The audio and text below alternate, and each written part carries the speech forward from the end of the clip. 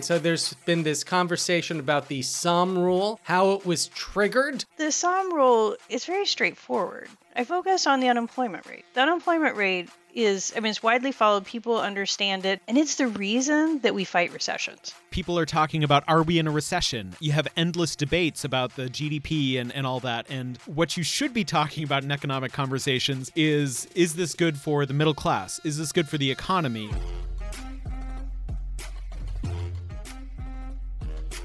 From the home offices of Civic Ventures in downtown Seattle, this is Pitchfork Economics with Nick Hanauer, the best place to get the truth about who gets what and why.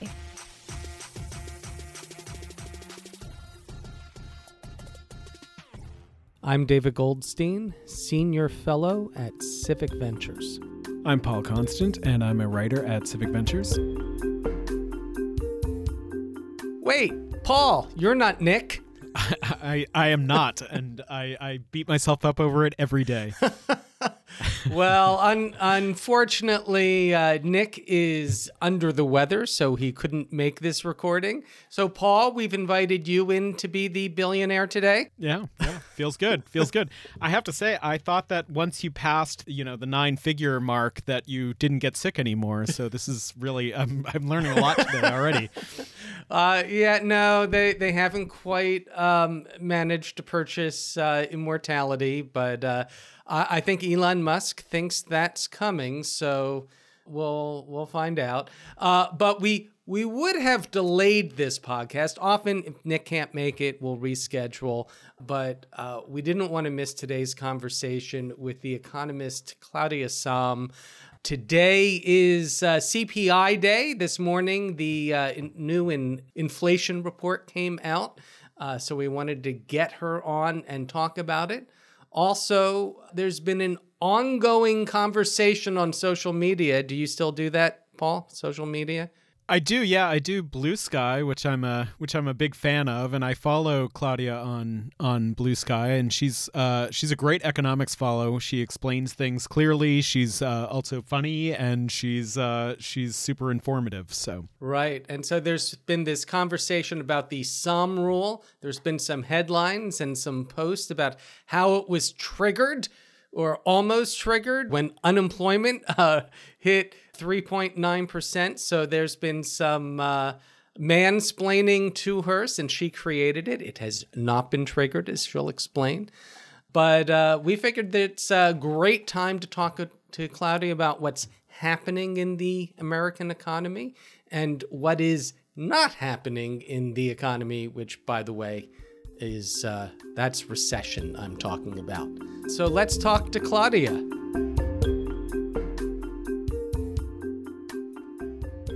Claudia Sahm, founder of Sahm Consulting and a former Federal Reserve and White House economist. I'm currently an independent economist. I have a Substack, Stay at Home Macro, Sahm, like the last name, and I write regularly at Bloomberg Opinion. Well, thanks for joining us. And first, I want to wish you a very happy CPI day. Yes, we got a good one today. They're not all good, and today was a good one. Well, tell us what it was. Let's start with that since we're recording this, by the way, on the morning of Tuesday, November 14th. So the inflation data just came out. What was it? What does it mean? So month over month, prices were flat. So that inflation read was 0. The expectation had been a little bit higher than that. So that's our pleasant surprise this morning at 8:30. An important piece of that, we knew this was coming. Gas prices have come down quite a bit, and that puts downward pressure on overall inflation. We also saw on what's referred to as core, so inflation taking out food and energy, taking them out not because they don't matter to people, but because they tend to move around. Like the gas price had an effect this month, and last month it wasn't as good of an effect. And so that core inflation also came in better than people had expected, and it was a 0.2 increase instead of a 0.3 increase. Now, if you look over the year as a whole, inflation has come down substantially from where we were at the peak in last year, and yet it's still higher than where we were before. Total inflation is running right around 3%, and this core inflation is around 4%. And that's higher than it was before the pandemic, but we have made an immense amount of progress this year towards it. So no, throwing a party on 1 month of good data, but we've had several good months over the course of this year. And you got to step back and look, big picture. And yet for those individuals or economists, market watchers like myself who are still in denial about an improvement in inflation, it's time for them to explain themselves. Historically, have we seen anything like this, such a dramatic fall in the inflation rate without a corresponding spike in unemployment? We have been living the impossible as possible since the pandemic began. Most of what we saw in the initial years, including last year, was bad, right? That we had, I don't need to explain how bad the pandemic and the economic disruptions have been. This year, what we've seen, this time the impossible was good. As you said, we have seen inflation come down notably and the unemployment rate stay low. We have had the unemployment rate below 4% since the beginning of last year.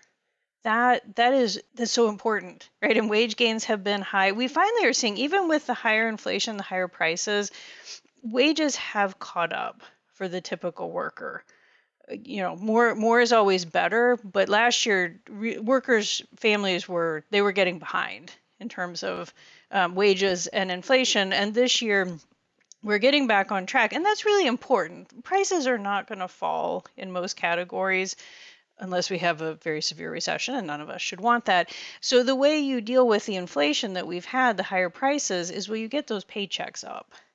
And then, you can afford it, it adjusts. This was very disruptive. The inflation came very abruptly, and the recovery has been very slow, but the recovery is there. And yes, what happened this year was not supposed to happen. And yet, if you think about all the disruptions in the pandemic to supply, or supply chains, or labor with worker, it makes sense that we had this, things have unwound. We're rebalancing. We're getting back on track.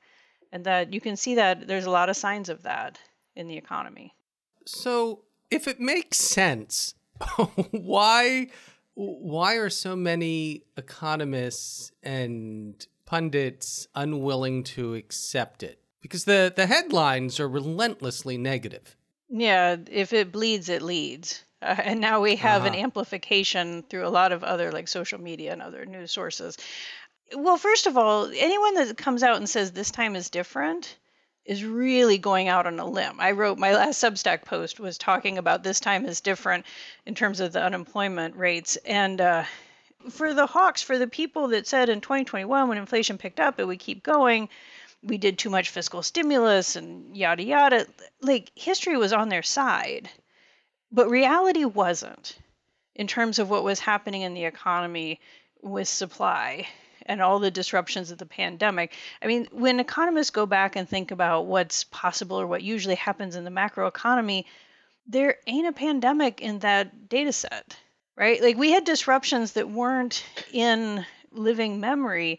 And that makes it hard. And certainly I was wrong about how high inflation would go and how persistent it would be. I had no idea how hard it was going to be to turn the U.S. economy back on, the global economy back on with the disruptions, how hard it'd be to get COVID under control. So last year, really, the case was there for, see, we did too much, we helped people too much, and there's inflation. And what this year is showing is, yeah, it took longer to get inflation down. It was a real hardship, and yet it's coming down. So, I don't want to judge anybody. This has been it's hard to know where we are, let alone where we're going. But we're going in a good direction now. That's all I care about. Okay, so let's talk about where we are.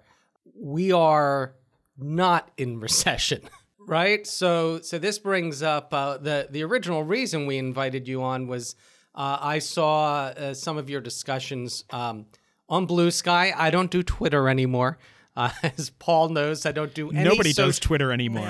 It's all X now. Oh yes. I won't even say that. But I saw you talking about the Sahm Rule and making a point that it has not triggered and that people do not understand it. Explain for us, since you created it, it's named after you, what the Sahm Rule is, why it has not triggered, and why you created it. So the Sahm Rule, in some ways, it's very straightforward. I focus on the unemployment rate. The unemployment rate is, I mean, it's widely followed. People understand it, and it's the reason that we fight recessions. Like millions of people losing their jobs, that's really bad, right? And the reason that I developed the Sahm Rule, and it wasn't called that when I developed it, it was just a recession indicator, is I contributed to a volume called Recession Ready that was co-sponsored by Brookings and Washington Center for Equitable Growth. The volume had several chapters that were about automatic stabilizers, policies that in a recession would turn on automatically based on economic conditions and not politics. And each chapter were things that we do in a lot of recessions. My chapter was on sending out stimulus checks or direct payments to households. I had done a lot of research and policy work looking at different ways we helped households during the Great Recession and the recovery. Stimulus checks were a great way to help people. And so the chapter was about putting them on autopilot. Well, to do that, you have to have something that says send them out. And it needs to be accurate. I mean, Congress is going to be displeased if they send out hundreds of billions of dollars and there is no recession. People would probably be okay with that. They got an extra check. So I went, and what I needed was not a way to forecast recessions. That isn't what I'm in the business of here. It's to say, with a high degree of certainty, we are in a recession. Send out those checks. Okay, so I mean, it is really accurate. People were excited about it more than I actually thought anyone would be. So it was named the Sahm Rule. It's now a widely followed indicator, especially right now. The rule itself is you look at the national unemployment rate. I take the 3-month average, which is very important. We don't want to overreact to one data point. And what I do is I compare that most recent reading and what we know about October, that 3-month average is 3.8%. And I compare it to the lowest reading in that series over the prior 12 months. That's 3.5%. So the Sahm Rule, it's 0.3 of a percentage point right now. The trigger or the threshold for being in a recession is 0.5 percentage point, right? So we're not there yet. We've moved up notably since this summer. The unemployment rate is a very slow moving creature. So when you start it seeing going up a little bit, it often will keep going, not always. The reason my phone blew up at 8:30 in the morning when the employment report came out is the monthly reading was 3.9%. The lowest over the prior 12 months of the monthly reading is 3.4%. So that's 0.5. That's the Sahm Rule trigger. No, that is not. But it is. I mean, once you pay attention to it, I've talked a lot about the unemployment rate is rising right now, in part because of demand, right? Like, people are cutting back some, especially relative to where they were, and some workers get laid off, and some sectors are getting hit harder than others. That is very worrisome. That's a dynamic that heads into a recession. That's why the Sahm Rule works. The other piece right now that is more unusual is that we had a burst of workers come back. Labor force participation came up. And one really good example is a backlog of work visas for immigrant workers were processed this year. So that's kind of a temporary boost because, they catch up and then it gets back to its regular flow. At the same time, job creation slowed some. I mean, still at really good levels, but it slowed some. And so right now you have jobs catching up with workers. And so that means, there's a period of time where there's more unemployment. But underlying it is a good dynamic. We have workers coming back. That's the best way to solve a labor shortage is with labor. So I don't see it as, it's worrisome, but I don't see a recession on the horizon. It's still my base case we avoid a recession. Let's define things a bit more, because this can be a little confusing. What exactly is a recession? What is the actual definition? Because I had thought that a recession was 2 consecutive quarters of negative GDP growth. But that's not a recession? A recession is a broad-based contraction economic activity. Right? That's the concept. Mm-hmm. GDP growth can often wrap that together, right? That is a measure of economic output, income. And we did see last year 2 consecutive quarters of declines in GDP. Now, that has only, and we did not have a recession, and I'll get back to why that's pretty clear. The 2 declines in GDP has never happened outside of a recession in the United States going all the way back to 1947. Now Until now. it doesn't always happen in a recession until now, right? Yeah. So again, this time is different. Like when I stand out and say it about the Sahm Rule, like I got some things to point to in recent past. So in the United States, we have a group at the National Bureau of Economic Research. It's the Recession Dating Committee. Do not let them set you up on dates. They're a lovely group of individuals, but yeah, they're a little older. Anyway, so they have and on their website they have an FAQ about what they look at. There's no MBER rule, right? Like they do this on a discretionary, judgmental basis. They've dated quote unquote recession, the beginning and end of recessions going back like generations and generations. I mean, this is like even pre-World War II. And this fits with the broad base. They look at indicators like GDP. They do look at that. Personal income, payroll employment, industrial production. There's other indicators. So they look at a wide range. Oh, and consumer spending, of course, of important pieces of activity. That's no, they do not look at inflation. I mean, they look at all these figures are inflation adjusted. And high inflation is not a recession. It's a bad time, but it's not a contraction in economic activity. And then they make a decision. What they're looking for is like, what's the month before it all started falling apart? That's called the peak of the recession. And then you go and find, well, when did it turn? Like, what's the depth? And that's the trough. So that by definition is the recession. In the United States, we have a group of individuals, of experts who make that decision. In other countries, some other countries don't have that, so they just use the 2 quarters of GDP. I mean, that is a contraction. Right. So the important point here is we had those 2 quarters and didn't have a recession. So considering how weird the economy has been since COVID, is it possible that the Sahm Rule could trigger and we don't have a recession? Yes, and it would be very comparable to those GDP numbers in the sense that if you look under the hood at why the GDP declined in those 2 quarters, one was a contraction in net exports, like the contribution it was making to GDP, and then the other one was about a slower pace of inventory build, which is also pulls down GDP. So those 2 things are, I mean, we had a global pandemic, supply chains broke down, businesses were having a terrible time trying to figure out how much stuff they needed and when they needed it. So, like, there's your supply story on what GDP looked like. And if you take out those 2 pieces, consumer spending was growing, inflation adjusted, business investment was growing, inflation. So it was a very COVID story. Now, I said my base case is that we avoid a recession. My base case also is the Sahm Rule triggers. I have learned, it's been painful, but this working out supply and demand mismatches takes time. So the idea that all these extra immigrants on work visas are trying to match up are going to like they're all going to get jobs by this month.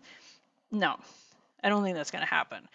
It is entirely possible, and I expect that the unemployment rate is going to drift up to 4%, maybe a little bit higher. If it would hang at 4% for, say, 3 months, the Sahm Rule triggers.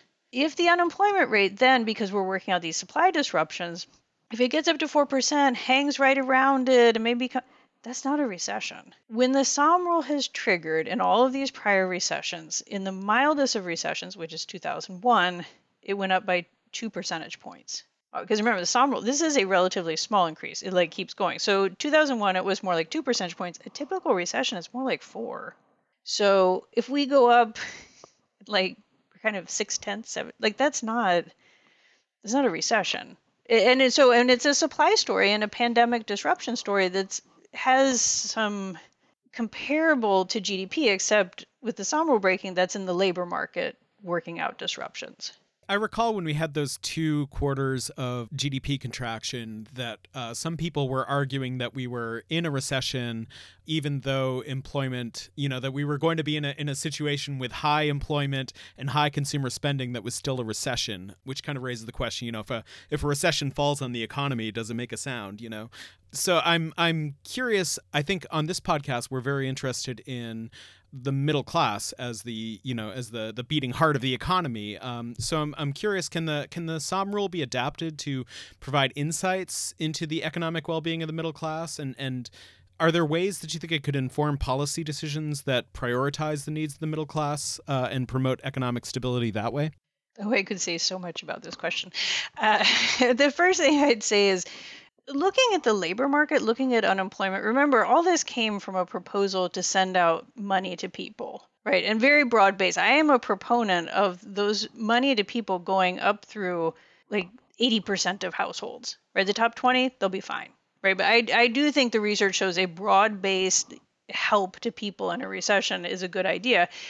The unemployment rate, I mean, at the end of the day, many Americans, like their paycheck, like that is what they need to get by. I mean, to some people who don't have a living wage, it's not even enough. But for most families, like higher inflation is a hardship and no paycheck is a disaster, right? So the fact that unemployment is low, that's really good. People are getting the paychecks. The unemployment rate being low is a benefit to workers who are not at risk of losing their jobs, right? Because you have generally higher wage growth, you have more job opportunities to move jobs. Employers are more flexible in work arrangements. We've seen in the last year historic gains in some groups that have been left on the sidelines or had a harder time. Women's employment is at record levels. We've seen Black men's employment move up to historic levels. You have workers with disabilities who've come, I mean, like on and on and on. And that's because the labor market is good. Like workers have an upper hand. So the unemployment rate is a good way to just kind of proxy how well are people doing, like regular people that need paychecks. So that's important. And when we think about what are policies to support people, middle class, working class, those with the poor, it's finding ways to design good policy that are effective and have the biggest bang for the buck. Putting things on autopilot, tying them to economic conditions, even if Congress has to vote up or down on them, just being prepared, building the systems. What does that relief look like? I mean, I am a big proponent of the stimulus checks. I worked on CARES and Rescue Plan and, had a lot of input because that's my research and expertise. I would never have put the timing, particularly of the second and third checks when they were. I certainly would not have made the biggest check the last one. But, frankly, a check that was, came probably later than it should have, that's better than zero, right? So, and we saw a lot of benefits to households from that relief and the extra jobless benefits. We absolutely could do it better. And part of doing that better is to get prepared and work out the details ahead of time. It's very hard in the fire to do it well. Right. And that's why you want to put this on autopilot, just so that these things trigger when they're necessary to avoid the political fight over it. You mentioned, and it's very true, how inflation is a hardship, unemployment is a disaster, losing your job is a disaster. The Fed has a dual mandate, allegedly, on inflation and employment, full employment. Is its priority off, that it seems to focus more on inflation than full employment? My biggest concern is that we focus too much on the Fed. The Fed, they have a dual mandate. They're the only institution in the country that has an inflation mandate. Right? They have a dual mandate, maximum employment and inflation. I have been vocal and written endlessly about this on my Substack and other news outlets. If we let the Fed, or we expect the Fed to go it alone in bringing down inflation, and inflation has been too high, right? Like inflation needs and has needed to come down. If we act like the Fed can solve all the problems, then it is going to be really painful. And in any interview or any discussion of inflation, and I have found myself in many, people talk about food, gas, and housing. Those are, and the Fed talks about this too. Oh, people with less income, they can't afford food, gas, housing. Those are the three things that the Fed cannot bring down that inflation without causing a recession. A pretty severe, these are three necessities. And actually, they can make housing a bigger mess because if they raise interest rates, Right. they're not going to. So it's just, it like infuriates me that even the Fed buys into this. But then Congress does too, right? Like they need to be doing, and there were things that were done with the Strategic Petroleum Reserve and getting up oil production, which I know runs counter to long range goals. And yet, I mean, they needed to move heaven and earth to get gas prices down, or it was going to be just out of control, right? I mean, that's one of the places. I think the Inflation Reduction Act earned its name, and not just from the prescription drug piece of it, which is important. That getting us in energy policy for the first time ever will be so important to fighting future energy inflation. We are the largest oil producer in the world right now, and we still were not protected from those massive increases in gas prices. Like, you got to get off that stage. You got to have renewable energy. So, but this is just where I don't think people have their head wrapped around. And I mean, I think these are some, people in Congress and the White House don't have their head wrapped around this, that they have a responsibility and the tools to fight inflation in a way that the Fed does not have the tools. Do I think the Fed is doing everything correctly? No. But to me, the biggest problem we have right now is this expectation that the Fed can do it alone, and they can't. And in fact, its ultimate goal was to bring down inflation. Its proximate goal by raising interest rates was to drive up unemployment, wasn't it? It was weirdly, to trigger, if not a recession, some misery in order to bring down demand. It's not the way they say it. Having worked at the Fed, and, I can do Fed speak if I want to. It's boring and no one can understand it. When they talk about the softening of the labor market, it's like, just call a spade here. You want people to have smaller paychecks. Some are going to lose their jobs. There's nothing soft about that. And yet the Fed, their sole focus right now is to get inflation down. Unemployment is low. I mean, you could really look at this and check the box on maximum employment. I mean, if they do too much, we're going to lose that one. They want to get inflation down. If we get inflation down, they do not care how it comes down, right? If it's all coming from supply, they will take it. We're not fighting. It's not like Volcker, like, oh, there was an inflation mentality and we just have to break people and they threw us into a recession. The Fed knows how to get inflation down to 2% really fast. They could have put us into a recession, and they didn't. They are being patient on this regard up to a point. So to them, the tool and the aligned with historical experience would be that to get inflation down, demand has to be reduced, and often that's reflected in unemployment going up. I mean, we heard this from macroeconomists using this rule of thumb. I mean, that's the Fed works through demand. So often what I've said is right now, and this was true, for at least a year or two, we are in a race against the Fed in terms of the supply disruptions getting worked out. Because if they don't get worked out quickly and in a convincing way, the Fed will keep pushing and we will go into a recession. They don't want that, but they want 2% inflation, and they're going to get it come hell or high water. Well, so I have my own idea for an automatic stabilizer, which is for every quarter point increase in the unemployment rate, a Fed governor loses their job. Yeah, no, they could soften up the Fed, or at least take away their speaking privileges.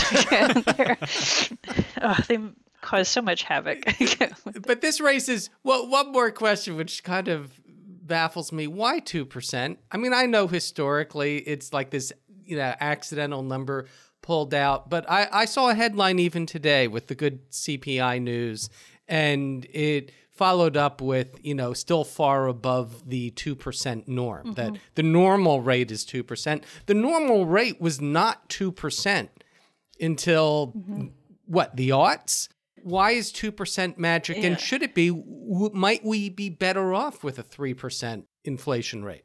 Right. Well, a couple of things. First, CPI runs higher than the personal consumption expenditure prices, which is what the Fed targets. So a normal CPI is more like 2.5. We are not far from that, right? But we don't have the 2% on the PC. Like, we're not at the Fed's target, and I get it. There's all improvement, and God forbid we say anything good about the economy, right? So everything comes with a caveat. And that was me being sarcastic. I think some good we should share. Okay, so this 2%, so it has a few different origin stories. Technically, the first central bank that introduced this 2% target and made an explicit target, right? That was the most important piece of it. They made it explicit was the Central Bank of New Zealand. Okay, this is a country with more sheep than people, so that's where we're getting our 2% target from. It was adopted widely. The other piece of it in the United States, not to like be snarky about the New Zealand number, is that's kind of where inflation had started to settle. Right? Like after Volcker, it went down, but it took some time for inflation to move its way down. It was like in the 3%, but it had like started to settle there ahead of New Zealand or ahead of this explicit target. So it had been kind of a soft target internally at the Fed, as I understand it. And so then the big change was to make it explicit. So it's not that it's just a random made up number. I mean, it kind of is, but it's where the economy looked like it wanted to be. But that doesn't mean that that's the right place. Like GDP growth had also softened, like productivity had fallen off. So it's not. Wages were flat. Yeah. So it's just like I say with the Sahm Rule, it's an empirical pattern. It's something we see out in the world, but it's not a law of nature. Right? The underlying dynamics can change, and thus the quote unquote best target would be fine. The reason, I mean, the Fed is not going to change this target. This was a discussion for other reasons before the pandemic, even because inflation was lower than they wanted. It's also, people have been really, I think rightly so, angry about inflation being high. You want to go out and say, hey, we actually want more inflation than before. I think just the reaction would be hard to explain why one arbitrary number, which happens to be bigger, is better than one arbitrary number that's lower. I'm pretty convinced we can get back to 2%, and I think we can get there in a healthy economy with higher productivity and wage gains. I don't think we need to have that conversation yet because inflation improvements have not stalled out. There's a question that we ask everyone, the benevolent dictator question. Is there anything that you would do to improve the economy right now if you were in charge, if you were the benevolent dictator of the economy and had ultimate power? Yeah, no political constraints. Sahm gets to rule. Protect this labor market.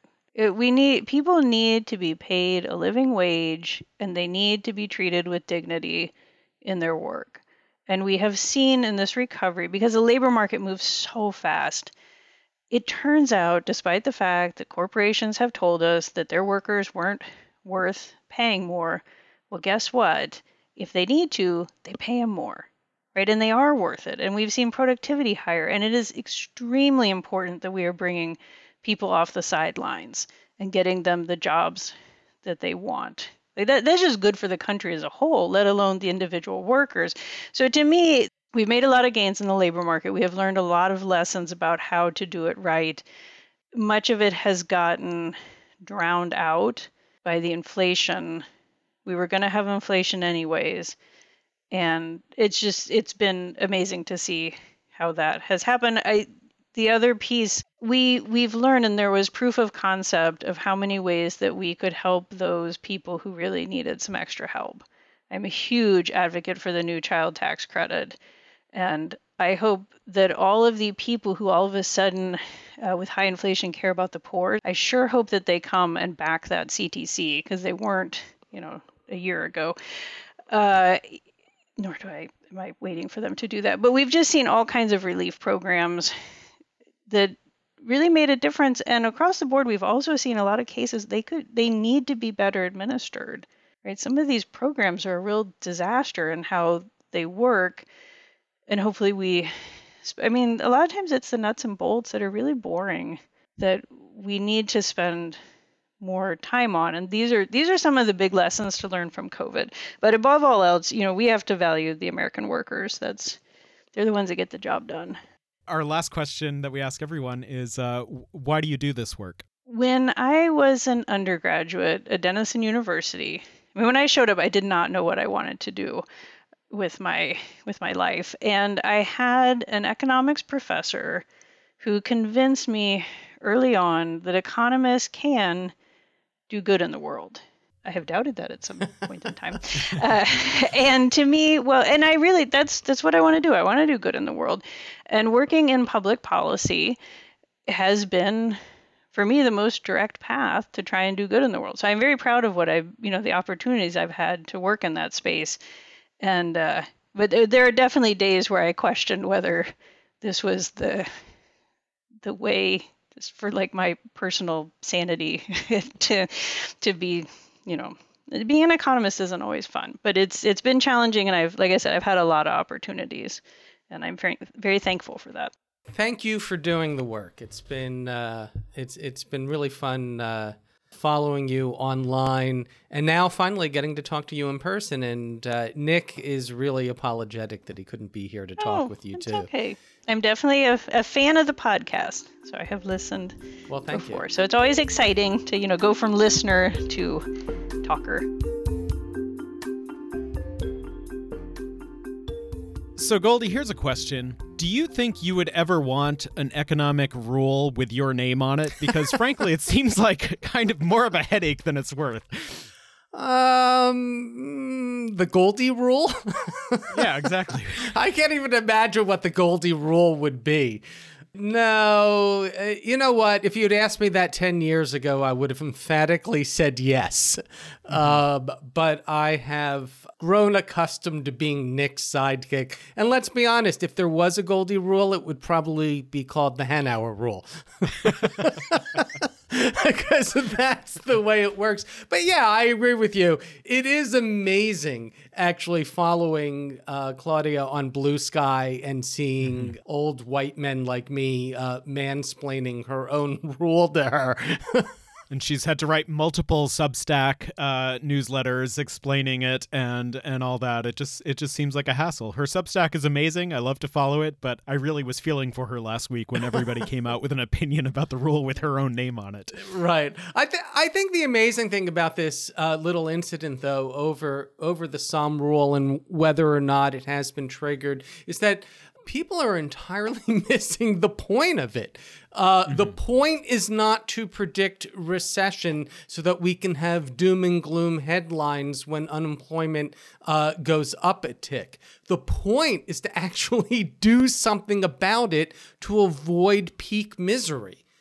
That's why she created it as a trigger for automatic stabilizers. And that's not what you're hearing people talking about. You're not seeing headlines saying, oh, we need to send checks out to people. We're seeing headlines saying, oh, this is bad for Biden. Right. Yeah, I think a lot of the people who misread the rule, they were upset because they thought it was predictive, right? They only cared that the rule would trigger something, that the rule would was a natural law, that that this happens, then this happens. And I think that's been a problem with all of the economic discourse over the last 2 years. It's been very frustrating because people are talking about, are we in a recession? And then, you have endless debates about the GDP and all that. And, should inflation be at 2% or whatever? And it's kind of a forest for the trees situation, because what you should be talking about in economic conversations is this good for the middle class? Is this good for the economy? But instead, it seems like we're just like fighting over the terms and the numbers again and again. And that really doesn't accomplish anything. Well, it does accomplish something. It lowers expectations. And so much of economics is an expectations game. I mean, that essentially is the consensus on what causes inflation is the expectation of inflation. And the reason why the Fed is so worried about high inflation taking hold is this idea that once people think there's going to be inflation, it makes it harder to fight it.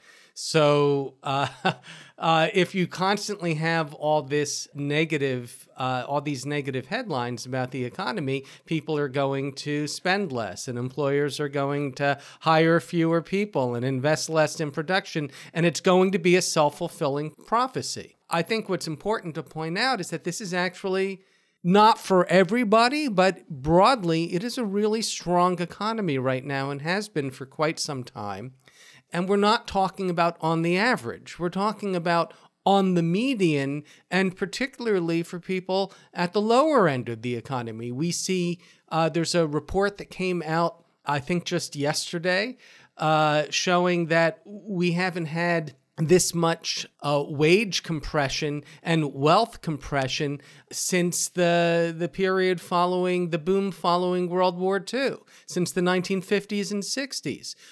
We see wages rising faster than inflation, and we see economic inequality decreasing, particularly with workers who have only a high school diploma or less. This is the first time in 40 years we've seen those types of gains for people at the bottom end of the wage scale. And we see it in the middle as well. We see it basically for 80% of workers. It is remarkable. And all of this is since 2020. So in the broad scheme of things, this is a strong economy, even if prices are higher than they were before COVID hit. Yeah, it's funny because those were the high school diploma workers are the exact people who the media was so concerned about in the wake of the 2016 election. But there seems to be not as much attention being paid now that those workers are seeing big gains this year. So, yeah, it's a tricky game with ever-changing rules, and we're just trying to make sense of it. So I think that if there is a Goldie rule, Paul, it's that the Goldie rule is nobody knows anything about economics, and if they do, they're not going to tell you in the headlines anyway. That's a good one. I endorse that rule 100%. It's more a rule of thumb than a rule, but I'll go with it. Again, if you want to read more from Claudia Sahm, we provide links in the show notes. Pitchfork Economics is produced by Civic Ventures. If you like the show, make sure to subscribe, rate, and review us wherever you get your podcasts. Find us on Twitter and Facebook at Civic Action and Nick Hanauer. Follow our writing on Medium at Civic Skunkworks, and peek behind the podcast scenes on Instagram at Pitchfork Economics. As always, from our team at Civic Ventures, thanks for listening. See you next week.